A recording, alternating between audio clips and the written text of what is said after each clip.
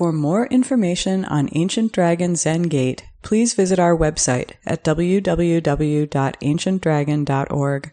Our teachings are offered to the community through the generosity of our supporters. To make a donation online, please visit our website.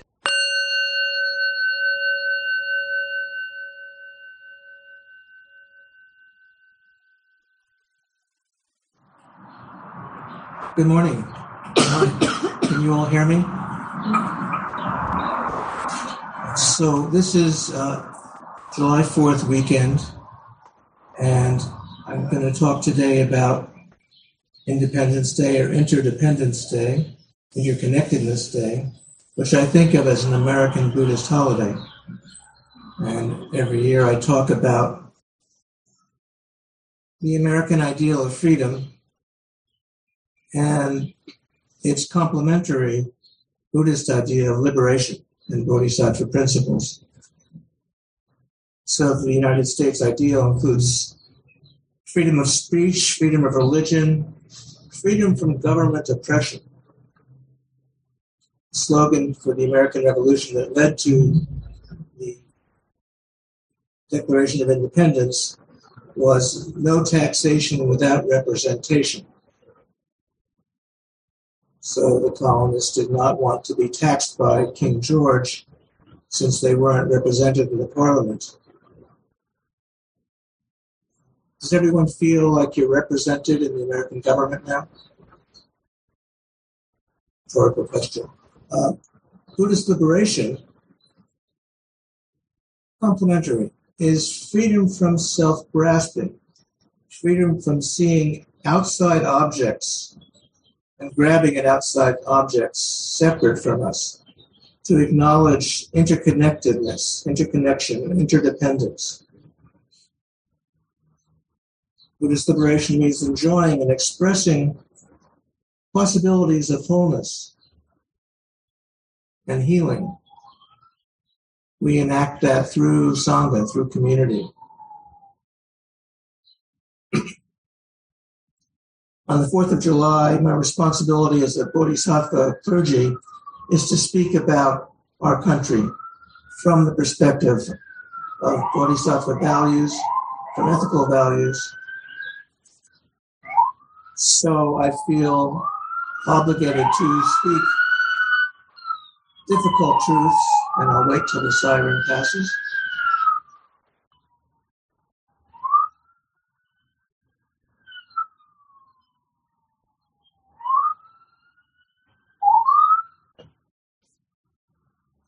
So we must speak of difficult, painful truths in this crucial, chaotic time. So I have a lot to say. Try and get it all in. I also hope to speak about positive, hopeful aspects of Interdependence Day. So I'll start with this Dogen quote from his extensive record that I've been repeating a lot. The family style of all Buddhas and ancestors is to first arouse the vow to save all living beings by removing suffering and providing joy. Only this family style is inexhaustibly bright and clear. So our function as Zen practitioners is to remove suffering, provide joy. This is our family tradition as Buddhists. So I'll repeat the next part of what Dogen says. In the lofty mountains, we see the moon for a long time. As clouds clear, we first recognize the sky. Cast loose down the precipice, the moonlight, reflected in the streams, shares itself with the 10,000 forms. Even when climbing up the bird's path, taking good care of yourself is spiritual power. So we need to take care of ourselves and to take care of each other and express this awareness we taste in Zazen for all beings.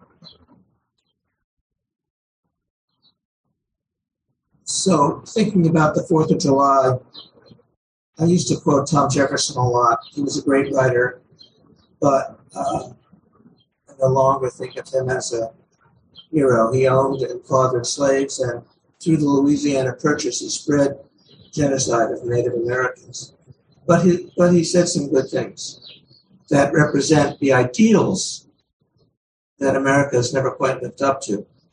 He, quote, vowed eternal hostility against every form of tyranny over the human mind. This is a good Bodhisattva saying. He said the price of liberation is ongoing vigilance. Great slogan for Zazen. Actually, he said the price of liberty is eternal vigilance, but I'm paraphrasing slightly. He also said in the early 1800s, I hope we crush in its birth the aristocracy of our moneyed corporations, which dare already to challenge our government to a true trial by strength and bid defiance to the laws of our country. That was in the early 1800s. Now, moneyed corporations rule our governments. By politicians, they control our government, especially the fossil fuel corporations, the weapons corporations, the pharmaceutical corporations, and others. Someone else I think of to quote is Frederick Douglass. Later, in 1852, on July 5th, he gave a talk, What to the Slaves is the 4th of July? The speech was given at the Rochester Ladies Anti-Slavery Association. It's a very long talk. I'm going to give just a few brief excerpts. Frederick Douglass had been a slave, but had been freed and was a leading abolitionist. This address was, of course, before the Civil War, before the Emancipation Proclamation, before Juneteenth, when slaves were finally supposedly freed. So he said in part, what have I or those I represent to do with your national independence? Are the great principles of political freedom and of natural justice embodied in that Declaration of Independence extended to us? Speaking for the slaves. The character and conduct of this nation never looked blacker to me than on this 4th of July. Do I need to argue that it is wrong to make men brutes, to rob them of their liberty, to work them without wages, to keep them ignorant of their relations to their fellow men and beings, to beat them with sticks, to flay their flesh with lash, to load their limbs with irons, to hunt them with dogs, to sell them at auction, to sunder their families, to knock out their teeth, to burn their flesh, to starve them into obedience and submission to their masters. This was what slavery was like in 1852. Douglass continued, the conscience of the nation must be roused. The propriety of the nation must be startled. The hypocrisy of the nation must be exposed, and its crimes must be proclaimed and denounced. There is not a nation on the earth guilty of practices more shocking and bloody than are the people of these United States at this very hour. So again, he said that in 1852, 170 years ago. Now, 2022, we still have mass incarceration in which prisoners, very disproportionately black, are forced to work for little or no wages, akin to slavery. Now we have murders of unarmed black people after traffic stops by police. I saw that there was somebody, a black man in Toledo, who was shot 60 times by the police this week. Now white supremacy terrorism is supported by many politicians. A new Illinois congressperson said after the Supreme Court abolition of Roe v. Wade, this is a great day for white lives. So now we are in an age of multiple crises.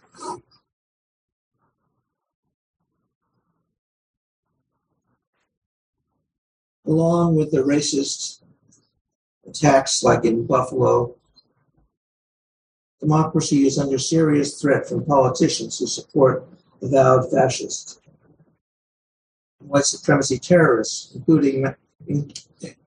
and by white supremacy terrorists, this includes massive voter suppression schemes enhanced by the Supreme Court and probably soon to be enhanced on steroids.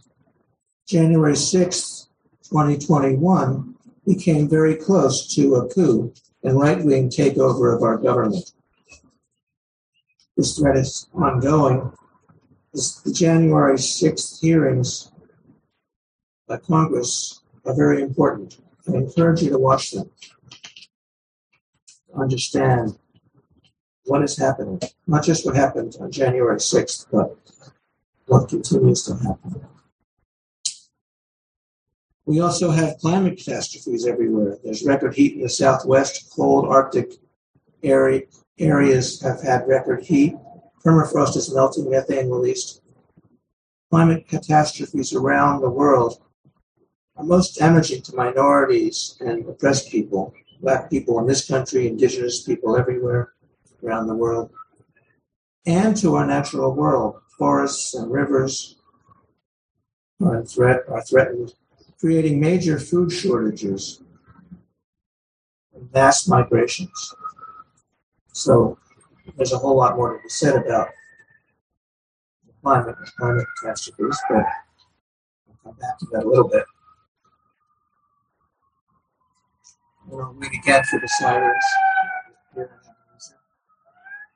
We are sitting in the midst of this world of difficulty.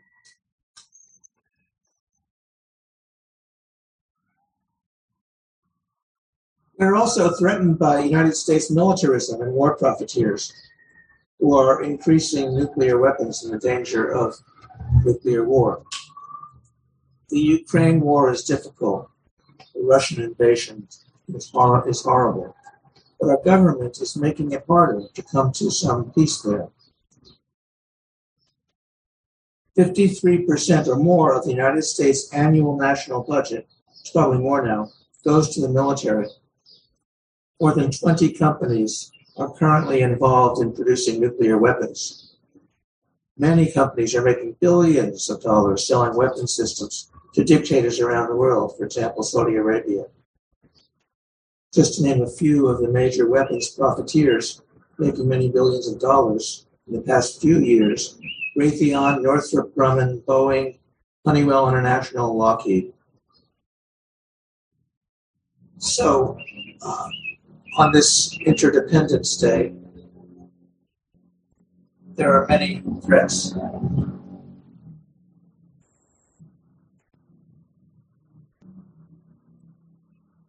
But perhaps the greatest threat to our lives and freedom now is from the illegitimate and cruel United States Supreme Court majority. Their membership was cynically manipulated and created by Mitch McConnell. He did not allow Merrick Garland to be considered the year before Obama left office, and who forced Amy Coney Barrett in as a Supreme Court judge just a week before elections. So the recent abolition of Roe and the attack on women's reproductive rights, it's about power, not life, and portends an attempted anti-democratic takeover of our country in progress. This ruling will lead to the death and damage of many, many, many women. But the end of Roe is not only a woman's issue. All of us are involved. The court has explicitly, or members of the court have explicitly threatened to outlaw all contraception and to outlaw same-sex marriage. After that, they may well outlaw all LGBT people and outlaw interracial marriage. The whole right to privacy is severely in danger as this court seeks control over our bodies and our bedrooms. Our basic social safety net is in danger. This was something that was developed a lot of it by Franklin Roosevelt during the Depression and the New Deal, but it was part of the promise of liberty and justice for all and of the Declaration of Independence.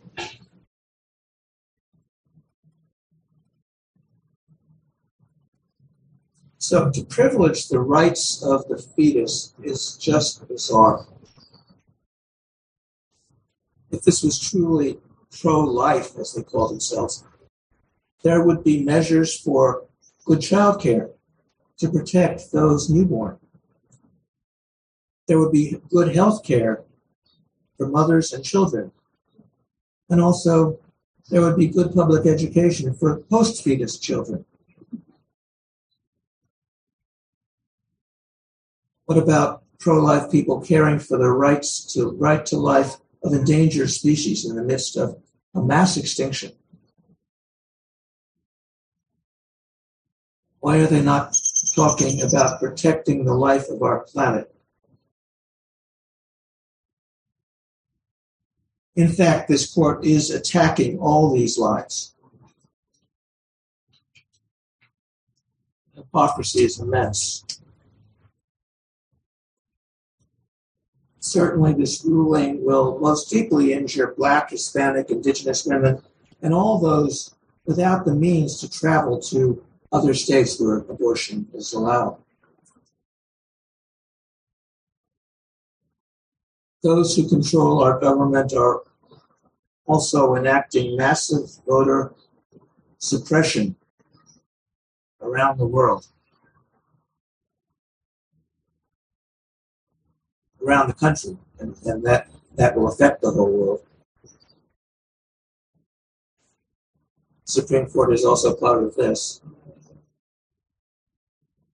They're also working to obliterate the right to study our country's history, to even know about slavery, the history of slavery and racism.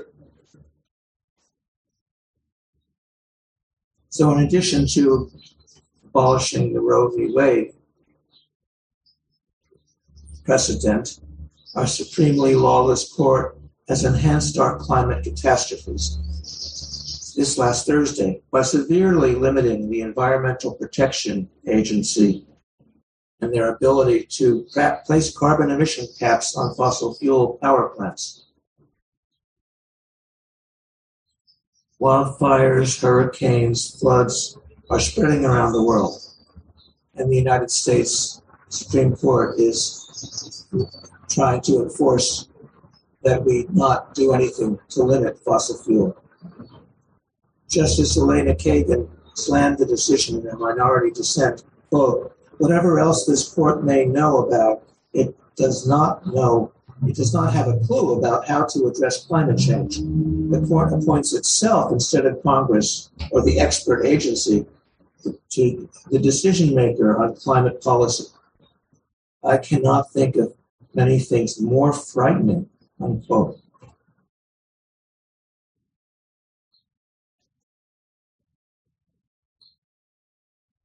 New York Congressman Jamal Bowman said, quote, this is yet another vicious power grab. If we let them get away with it, people will die. Because of the reasoning used by the justices in this climate ruling. This ruling could potentially undermine all kinds of regulations that are about saving lives and promoting well-being. All government regulation and regulatory processes are at severe risk now. This ruling comes at a time when climate scientists are urging rich nations to significantly cut down greenhouse gas emissions and divest from fossil fuels. And we have the technology to use alternative energies like solar and wind and take care of our energy needs. This decision not only impacts the United States, but it will reverberate around the world. The fossil fuel industry has studied and fully understood since the 1970s how their business model is creating climate breakdown. But instead of adjusting and responding to that. The fossil fuel industry has spent many millions of dollars more working to produce this ruling.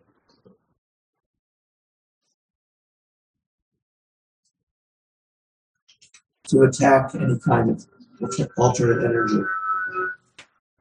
This Supreme Court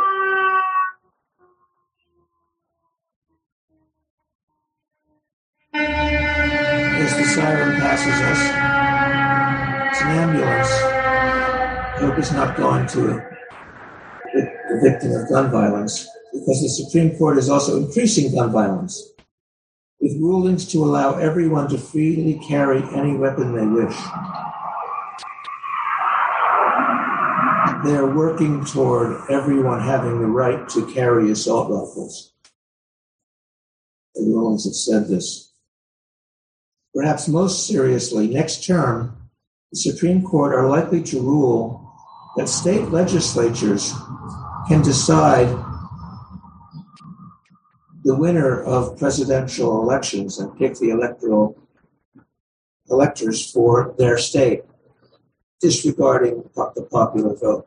This is a case that's coming up next October in front of this Supreme Court.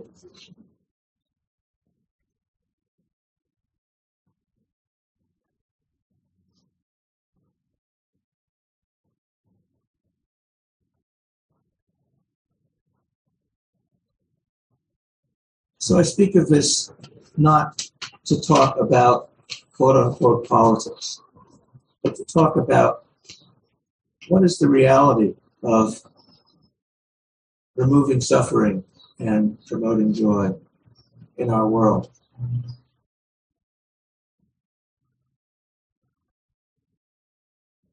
This is in accord with the Bodhisattva vows we will chant later.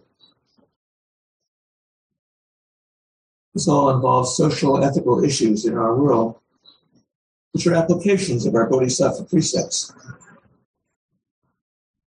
If we're truly concerned about diversity, we must respond to racist policies spreading. We may respond in various ways, as each of us sees fit. I'm not here to promote any particular tactic or strategy, but to inform and to encourage all of us to share this awareness. But we might join demonstrations. We might contact our congresspeople. And it's very important to vote, as long as that right remains. It will remain at least in name only in the midterm elections. We'll see how they count the votes. Just speaking out strongly about all this to government officials and to the media and to our friends and family members when possible keeps all of it in awareness. And awareness itself is transformative. This is not over. We're in a very dangerous situation on this Interdependence Day. But we can respond. We can change. We need to persist in working for justice and basic decency. This is the critical ethical issue now.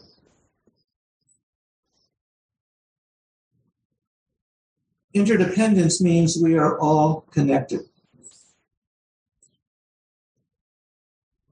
Everyone throughout the country, everyone throughout the world, and not just human beings, the birds who are singing outside the window here at Ebenezer Church. We're connected.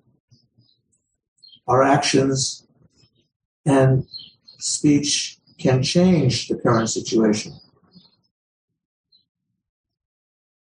We can express awakening visions of kindness, of cooperation, of universal healing, of true peace.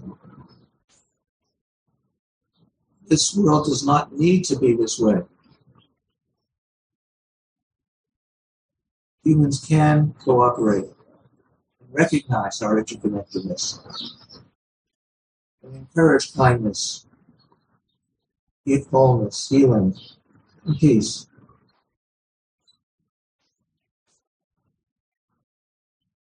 It's a lie that all humans have to have wars. That's our history. But in prehistory, anthropologists and archaeologists are discovering that there was a time when wars were not necessary for human beings.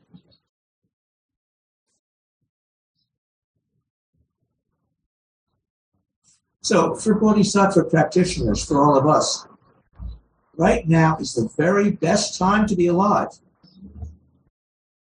as dangerous as it is, because our actions in body, speech, and mind can make the biggest, most consequential difference now. We are most needed now. We're not alone. What we do will make a difference. What we say will make a difference. We don't necessarily know the outcomes,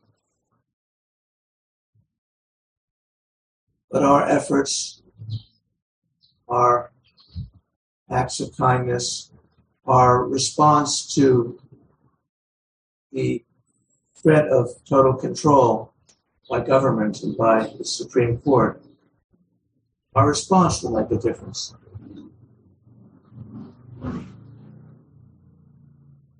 And we're not alone.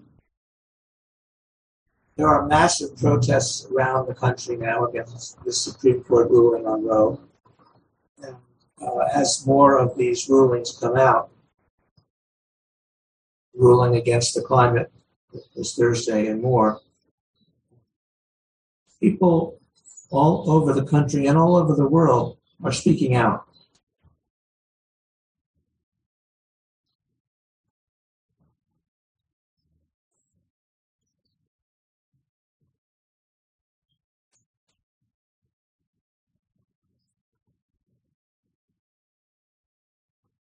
So how may we help to transform the hatred and cruelty now prevailing in our society?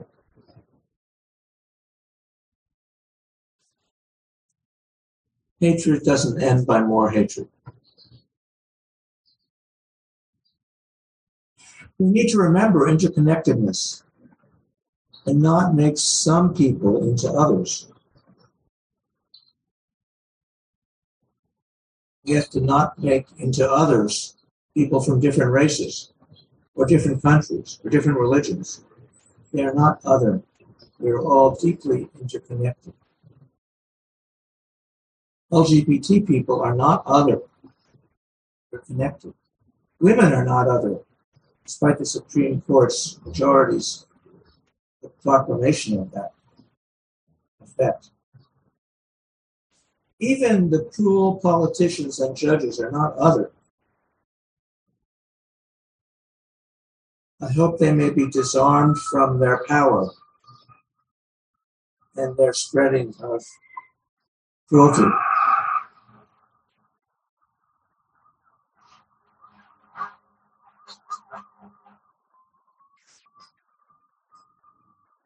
But their attitudes are warnings about our own misguided tendencies.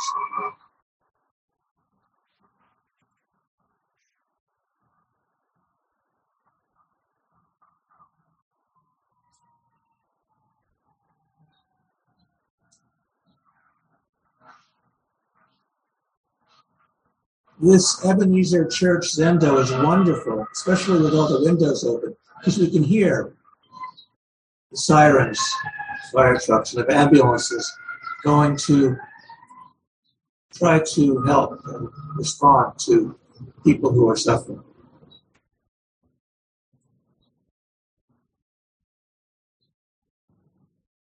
So as I was saying, even the cruel politicians and judges causing so much harm are not other.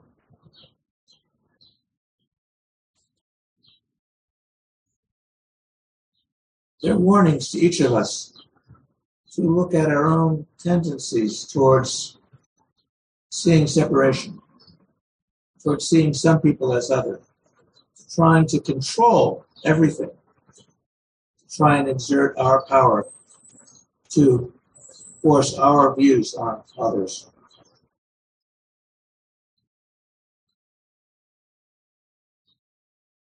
May we practice with our own anger to transform our anger into clear seeing, transform our anger into determination to look for ways to be helpful.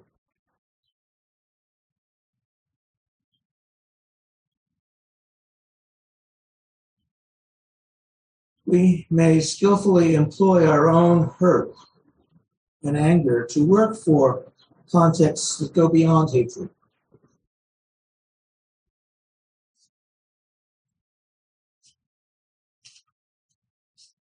There's so much negativity in our world now, and we can't just cover it over with some happy smile. We can't use our zazen to run away from it. Our zazen gives us awareness of other possibilities, of connection, of kindness, of wholeness, of being ourselves. But we also must face the challenges of the world, the challenges to our own lives. All of this also applies to our personal karmic issues. Each of us has our own situations of separation, of hatred, of damage within our circles of friends and family. How can we transform these situations? How can we enact personal transformation? Because of this interdependence, we are able to study the self, as Dogen recommends. To receive Sangha support to study the self. That's what we're all doing here this morning, whether we're here at Ebenezer Church or online.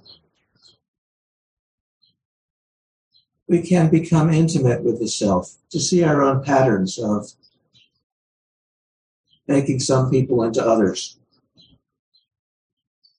of aversion, not turning it into hatred, to not be caught by our patterns, by our attachments, and our patterns of reactivity. All of this is the personal side of what I've been talking about Independence Day. This applies to all the damages now in our country, but also to our own hurt, our own anger, our own confusion. We do not know the outcomes of our practice, of our work to benefit beings. The outcomes are not set as much as Mitch McConnell and the Supreme Court might want to think they can control them.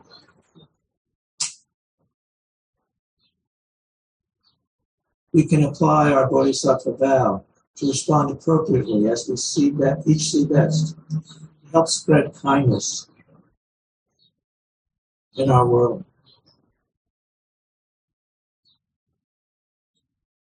And as I've said before, kindness doesn't mean just being nice and excusing the damage that some people are causing. We can address it without making them into others.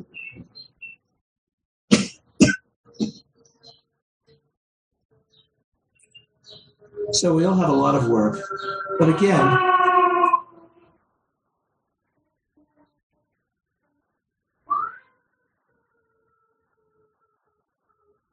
as another siren goes to respond to people in trouble, again, we can express our deepest wholeness.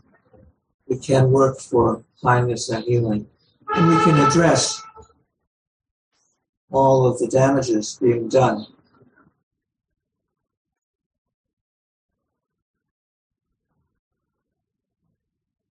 So maybe I've said enough. That's a lot to cover. But I felt the need to say this. I felt obliged to talk about all this on 4th of July weekend, on Independence Day. So, I'm interested in hearing your comments or questions. David Ray, would you please let me know if there are people on our Zoom room who have comments or questions, or anybody here at Ebenezer. Just raise your hand. If you're on Zoom, you can use the raise hand function, or just raise your own hand if you're visible on the screen.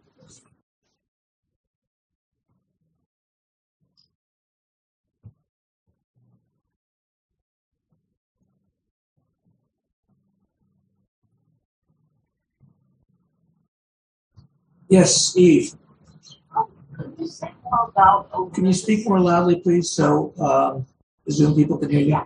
Could you say more about awareness and being transformative? Yes.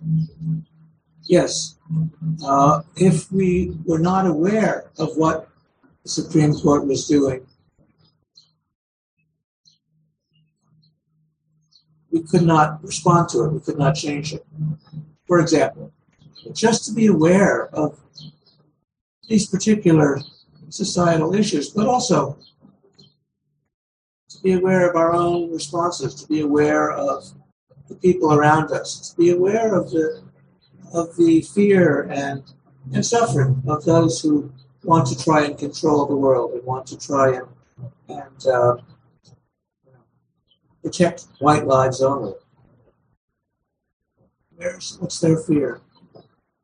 So to be aware means is just a whole realm of awareness. We have to be aware of what is happening in our country.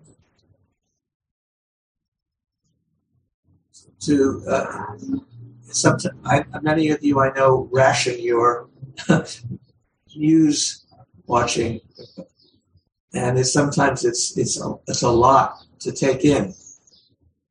And so it's okay to ration it in so that you can take care of yourself.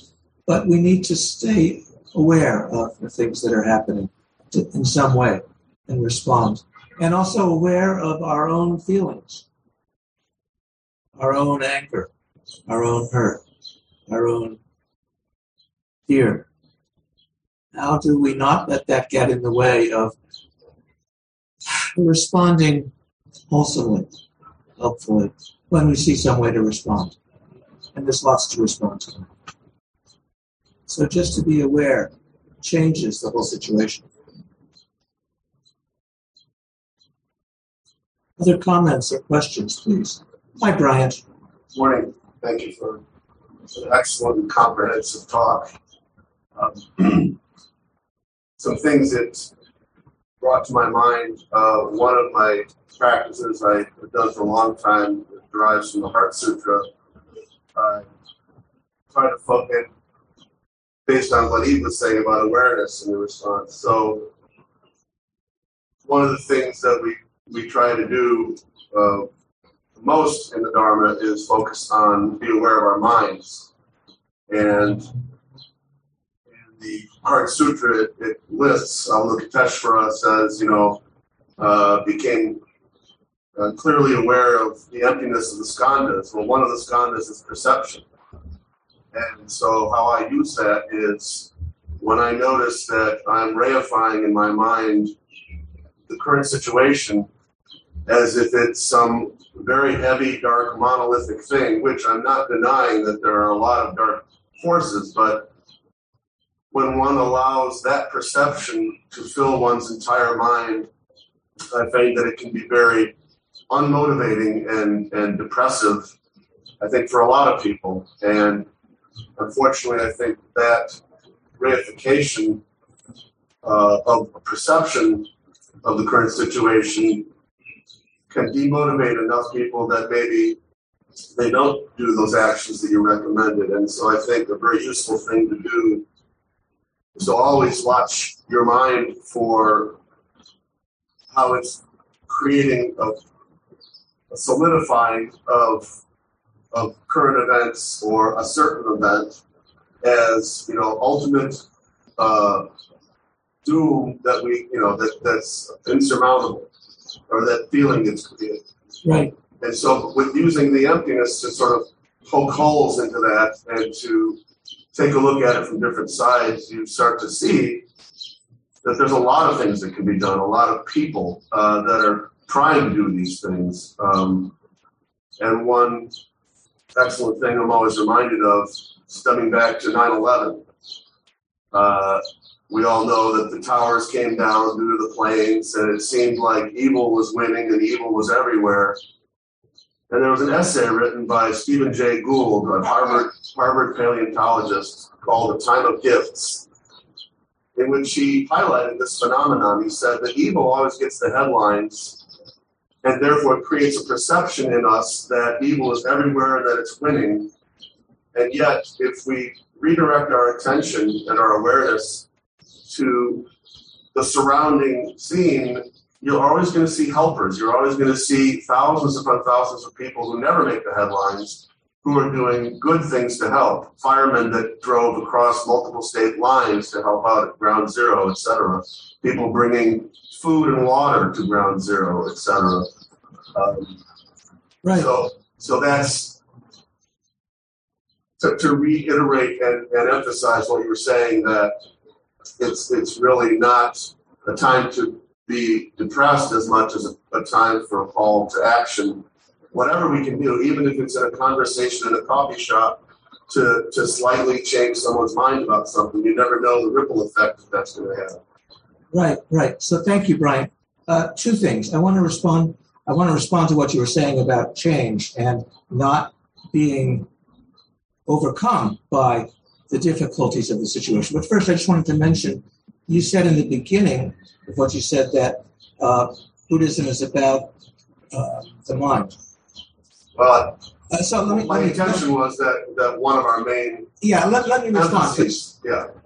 So I just want to point out that Buddhism is about body, speech, and mind. So Zazen is something we do physically. This is a physical practice. It's not intellectual. It's not about thoughts or ideas. It's a physical practice of sitting upright, being upright, breathing, sitting like Buddha, allowing the Buddha in our body mind to respond. And also speech is important too. How do we talk about the situation? So that's what we're doing now. But I take what you were saying to emphasize how our mind can cause us to be paralyzed. And so to respond to most of what you were talking about, I very much agree, and I talk about this. Change happens. This is a very dark time. There have been previous dark times. Change happens. The Supreme Court may be trying to overthrow this, but gay marriage was legalized by a previous Supreme Court, for example. Apartheid was ended in South Africa, for example. The Soviet Union collapsed and the Berlin Wall came down when experts on these situations would not have imagined it just a month before. So there is change. The colonies revolted and were no longer part of Great Britain.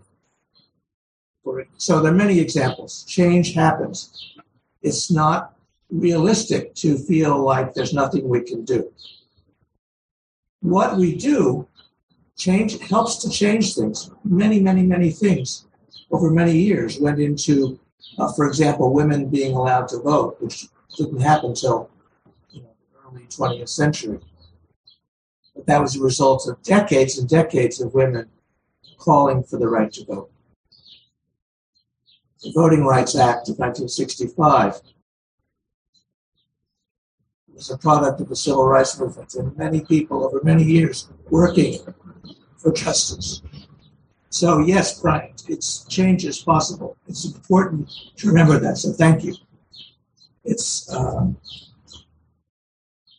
was the outcome of our practice and our efforts and our work, and of the Supreme Court's I don't know what to say. Damages, villainy, majority. The outcomes of all that are not set. Things change. Pendulums swing. And that only happens when we work at it. And now women and men all around the country are out in the streets protesting. And that needs to continue. And such protests need to continue about Roe v. Wade, but also about the Supreme Court trying to destroy our climate, about the Supreme Court and some politicians trying to destroy democracy. If we just feel hopeless and give up, that helps them. Silence is complicity. So thank you, Brian. Yes, there is a lot we can do, and there's a lot we need to do. Other comments or questions? Anybody on Zoom, David? Not at the moment. Okay. Jan? I wanted to bring up 3 incidents. Joanna Macy and her colleague, whose name... Excuse me, Eve, can you hear her back there? Okay, yeah, please speak. Joanna Macy and her colleague were on Zoom for, I believe it was 2 hours. I believe it was the 20th of June. I'm not sure of the day, but I was there for 2 hours. And I heard part of it. It was great.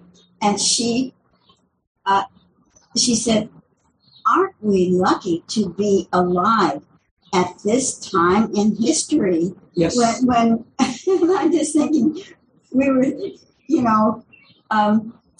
the Chinese curse, may you be born in interesting times, which I thought was a curse, but she turned it around to say, we're very lucky to be alive when all this is happening. That was the first thing I wanted to bring up. And just to say, yes, and for bodhisattvas, this is the very, very best time to be alive. This is the time when our practice can make the most difference to the world. Yes, continue, Jen. And I'm trying to think of the second one I was going to bring up. Oh, I'll regret not being able to remember it right now. Come back to it. But the third one I wanted to talk about was one day I had a little boy about 7 or 8 years old. He was my son, and we were going downtown together on the L train. I hope I haven't told this too many times. I haven't heard it. Okay, we were going past the apartment houses that are, that face on the L. And I was just thinking to myself, I'm so glad I don't live here. This train goes by, every 5-10 minutes, all day long. And my son said to me, aren't these people lucky, Mama? They get to see the train every day. And it just made me laugh so much because it was diametrically opposed to the way I was responding to going past these places. And I've forgotten the second one. Okay. When it comes back to you, let us know. So anybody on Zoom with comments or questions? No, but I have a question. David Ray, yes. I wonder if you would say more about bodhisattva action and activism. You talked about working with anger in regards to producing clarity of perception. At the same time, it seems that opposition requires action that, how can I say it, dares to be hand-handed, dares to do the strategic thing that might produce a result in the world. And it seems that this might be a moment for that. Yeah. Strong action, opposition to cruelty does not require hatred. Our precept says, do not harbor ill will. Do not turn anger into hatred. So I have to say, I don't hate Mitch McConnell, despite all of the damage that he's introduced to our country. I don't hate him personally. I don't know him. I've never met him. I don't know Kathy. He's your senator from Kentucky. I don't know if you've ever met him. Not myself. But I know people who have. Uh-huh. So Kathy knows people who know him.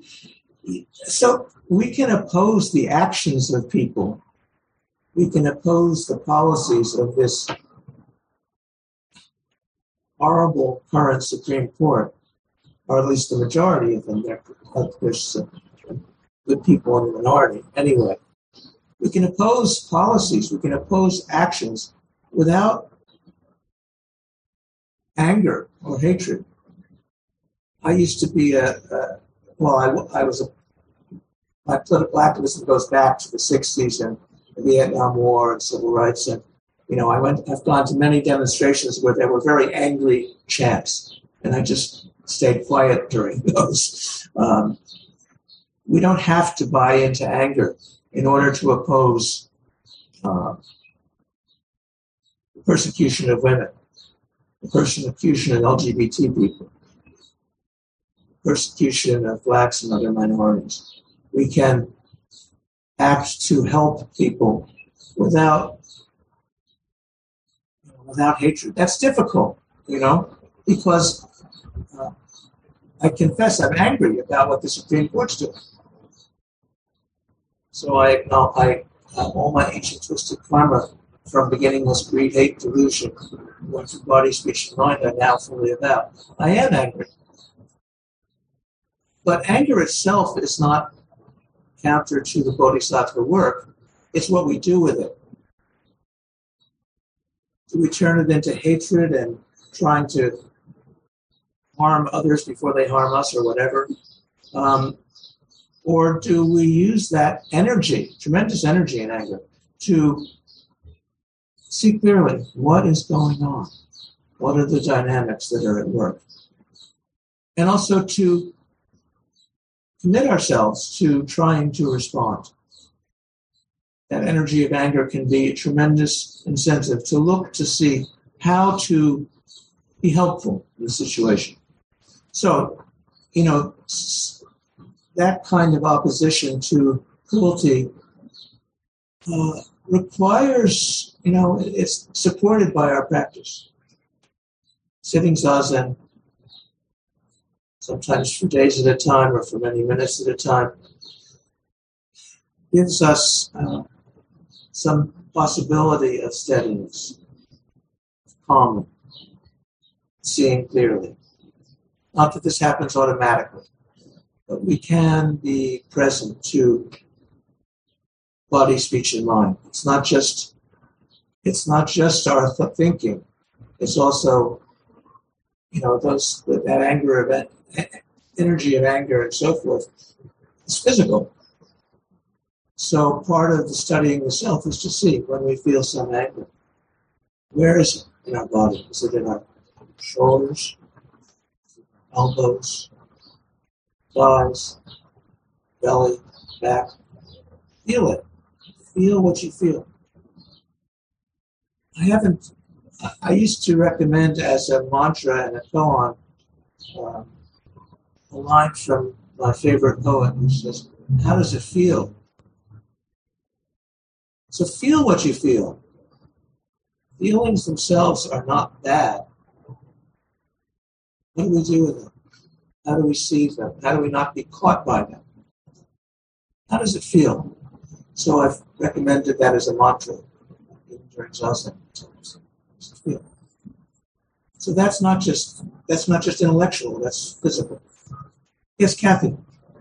I just wanted to follow up on Brian's comment. Louder, please. I wanted to follow up on Brian's comment and the interest being expressed here. Where to start? What's happened, I think, I have felt sort of shut down, and I've talked to other people who are experiencing the same thing. It's so much that you kind of feel overwhelmed by it, and it does make me think: how do you shift out of that? And I resonated with what you were saying, Brian. I feel like it takes us examining closely how we got into this situation. Yes. I do think it's strategic, and I think it was more than just Strom Thurmond And I think that it was planful. And I think that we do have some good minds out there who are attempting to counter this. I think of Stacey Abrams. And I think of her as somebody who has assessed and found some ways to counter gerrymandering. I also think of her when I think of what can I do, because she offers ways to volunteer or to, it's like what she's doing, I think, is important in terms of trying to shift gerrymandering, to stop it. And so I guess the other thing is I value Jane Goodall in that she looks honestly at a lot of the devastation that's happened to the environment, but she's also talking about, in a book that she wrote, people who are making attempts to counter that. Yes. Efforts that have been successful in making some U-turns. It certainly has not stopped the climate damage, but maybe it has slowed it down. But looking at those projects give us a clue as to where should we put it on. So I think getting a hold of some of that. For me, I think Sierra Club is a good lobbyist in terms of protecting the environment. I'm sorry, I missed that. I heard that Sierra Club. The Sierra Club, yes, they do good work. Lobbyists. So therefore, I want to support them. I do support them. And I wrote letters for them to try to get Biden elected. And I do think those grassroots efforts make a difference. Yes. When I took these letters to the post office, I encountered 2 other women carrying bags of letters for different organizations, and got elected not because the 3 of us were writing letters, but because there was a grassroots movement. And I think those things are important to look at and figure out where do we put our energy, where it can be the most strategic. Well, those are just some of my thoughts to counter the blanket of heaviness. Thank you so much, Kathy. Yes, there is a great danger of feeling overwhelmed, of shutting down. But Zazen and Bodhisattva practice is about staying open and aware. And yes, there are many examples of people who are doing really effective, helpful work. Sierra Club's one. And so like Greenpeace, and I could go on about organizations that are doing good things for the environment, for freedom, the ACLU. I also wanted to mention, going back to what Bryant was saying about 9/11, there's a book by a wonderful writer named Rebecca Solnit, who's also a Zen practitioner and who has spoken at Ancient Dragon. Go to the podcast and write in Rebecca Solnit, and you'll find her in the top, and you can find her talks. She wrote one of her books, I can't remember the title, but was about when there are calamities, hurricanes, earthquakes, and how people band together and help. This is a natural impulse, and it happens. 9/11 was one example, but Katrina was another. She goes back and talks about the 1908 was it San Francisco earthquake. And his other historical examples. When there are big problems, people respond. And as Kathy was saying, we can find groups that look like they are doing good work to help respond to dangers around, and then and support them and work with them. Bo, did you have your hand up? Yeah, just piggyback on that. Like, I feel like we're lucky to live in Chicago in a way too, because there's so much good work being done in the city, And I was reminded of that this week. I was at a anti-racist education conference workshop at UIC, actually. And there was a presentation by this group of young people from the South and West Side, our sides. And one example is this group of, they were, I think, 5th graders from the Leadership Village Academy, which is a independent elementary school that has, as part of their curriculum, that kids participate in, well, design, develop their own grassroots campaigns. Wow, And this group of 5th graders, Douglas Park is in the neighborhood of their school, and they had always assumed that the Douglas of Douglas Park was Frederick Douglass, but it was actually Stephen Douglas. And so they did all this research, and they found that Stephen Douglas was a slaveholder. And then over the course of, and it was years, right? I think we think the stereotype of kids is that they don't have attention spans, but these kids stuck with this campaign for like 3 or 4 years, I think. So even past when they were in 5th grade, obviously, and I think to the point where some of them were in high school at that point. But they also altered, so their goal was to change the name of the park from Douglas Park for Stephen to Douglas Park for Frederick, and to add the S, that was the thing, was Douglas with 2 S's. But then they were doing research, and they found that Frederick Douglass's wife was a major sort of, obviously, but it's under kind of, it's not as well known that his wife, Anna, I think, was such an influential political person in his life. So then they switched the campaign to naming it after Anna and Frederick Douglass Park. Cool. And after all these years of presenting to the Cook County, the Park District, and being ignored, there's video of these Park District commissioners being like, you guys are cute, literally, thank you for coming. But they won. And so this kind of stuff is happening, and it was a good reminder for me, too, that these kids, and that's not meant pejoratively, just these young people are out here, like doing a lot of cool, interesting, fearless, despite being black in the city of Chicago, work. And so, I don't know, it's just, we don't have to, and Tigan, you've reminded me of this a lot of times, we don't have to go and reinvent the wheel. There's so much work that you can just plug, it exists right now, that you can plug into support in any variety of ways. So that's just to kind of add to what has been already said about how to help. Thank you very much, bro. That's a wonderful example.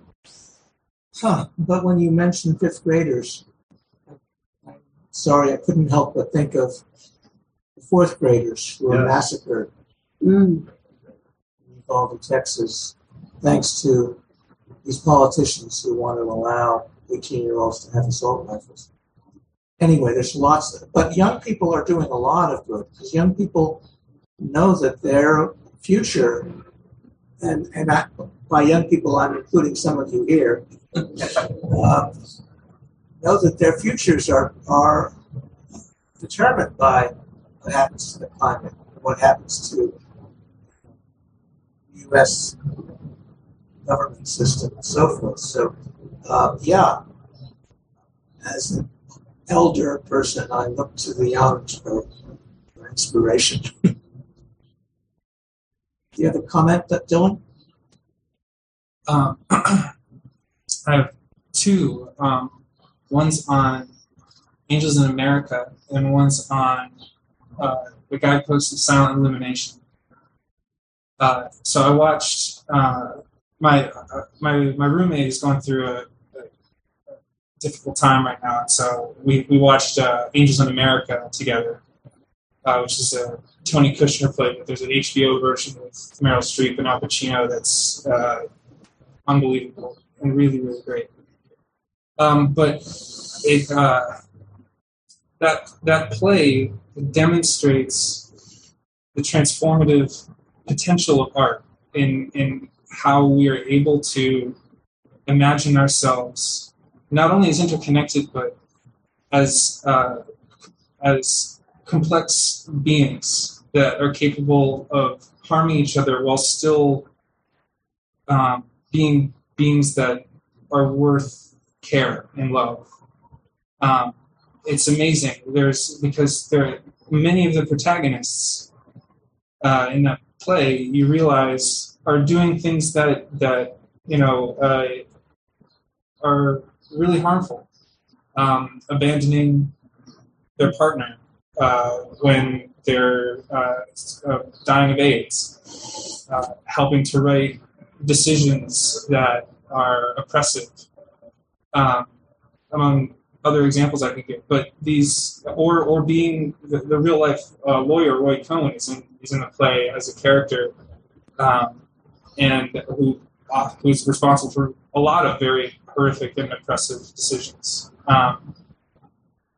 But you also see the play does a great job of showing you why it's worth it, why you still care about them as people, and how they are attempting to express love for each other in the ways that they know how, and that's our lives. That's the truth. It's like that. It's not that like, oh, all the good people are over here and all the bad people are over here, and just be on the good team. And that's what we're all trying to do. And so I try to keep that in mind with like my interactions with anybody, that like not to write anybody off or that anybody's beyond caring about. Thank you. Good. Yeah, I mean, like they have a when Roy Cohn dies in the play, they do a Jewish blessing for him, and that play's been done I don't know how many times, but like so he's gotten that blessing done for him thousands and thousands and thousands of times now, despite all the horrible things he did. So just that to accent that point about it's about taking care of the actions that we do and not about writing people off as bad people. The other point I wanted to make was about the guidepost to sound illumination, but I think the last line is transmitted to all directions without desiring to gain credit. And I was thinking about that line while you're talking, Tagan, because when we're doing this work of trying to be part of the transformative process of healing the country or healing the world or healing our community or the city, that part of the letting go of that work, I believe, is that you have to be able to accept letting go of being aware that it actually worked, or that it's finished, or that someone's going to thank you for it, or someone's going to say, wow, thanks to you, this happened, really. So that's part of the challenge of doing the work, is that it's important to, and I think this talk helped me understand that line, transmitted to all the directions of desiring to bring credit to, because it's not possible to, it's still time to do that work, even when you can't know if it's done, or if someone's going to thank you, or if you're going to feel good about it, or if you feel like it's going to be enough, that like I believe part of the process of doing that good work is being willing to persistently do it without trying to, and do it without knowing that no one may ever know about it. And that there's lots of heroes that we don't know about, that were saving lives in prisoner camps and all that. So that line kind of opened up for me. Without desiring to gain credit, is to help teach us to just to do that work without trying to, without knowing that we might not know that it worked, quote unquote, but to still keep going. Thank you, Dawn. The other side of that is that people have worked very hard for many years and helped produce some significant change and never saw it. All the generations of people who worked for abolition of slavery and didn't see that happen. Right. All the women who marched in suffragette marches trying to get women the right to vote. Now, women have the right to vote. The Supreme Court's going to try and abolish that too, but all, you don't necessarily see positive results of the work we do. So thank you, Dylan. I want to just check if there's anybody on Zoom who has any comments. Is there anybody on Zoom who's from outside Illinois or Chicago? Okay. Well, thank you all. Jan, did you remember the other thing? I remembered something. I'm not sure it's the same thing. But I read a story at Katrina where there's some people, two guys that lived, a couple of states away. And the minute that Katrina hit, they made plans to go. And they decided that they would be able to do something. They didn't know what. They just got in their car and went out there to see what they could do to help. I don't know who they were. Anyway, that's what I do remember. Yeah, I think there were numbers of people who responded to Hurricane Katrina that way. Numbers of people who have responded to other disasters. And now many people who are responding to the actions of this horrible Supreme Court all over the country. And, the other thing that Dylan was saying is not to give up on anybody. There are all kinds of stories of people people who've done terrible things, like Roy Cohn, but then maybe all of the blessings for him and all those versions of Angels in America have helped mitigate this karma. It's included mentoring Donald Trump. Anyway, and there's so many examples of transformation. I've talked about this, but do you all know who Angulimala is? No? Angulimala was one of the Buddha's main disciples. He became an arhat, a personally fully enlightened one. But his name comes from his record as a serial killer. He had a mala, beads that were made up of fingers, one finger each of his victims. And as he was about to kill his 100th person, he saw the Buddha and went to go after the Buddha to get another finger. And he said to the Buddha, "Stop." The Buddha turned around and said to him, "No, you stop." And he did, and he became the monk. So that's one example. There's many examples. Do any of you know the song "Amazing Grace"? That was written by a ship captain who was responsible for bringing many slaves, many people, Africans to America into slavery, and he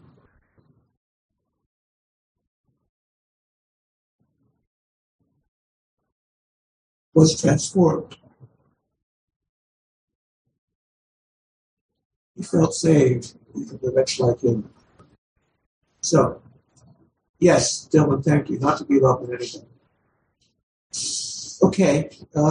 Any other comments, responses? Yeah, Brian. Based on that, I remember reading an incident between John Dido Laurie, who was in New York at a Zen temple, I knew him, yeah. and one of his Sangha members who came to him complaining of another Sangha member, about that other person's behavior, etc. And John Dido Laurie's response was, in our Bodhisattva vow, we vow to save all beings. Isn't this person also among all beings?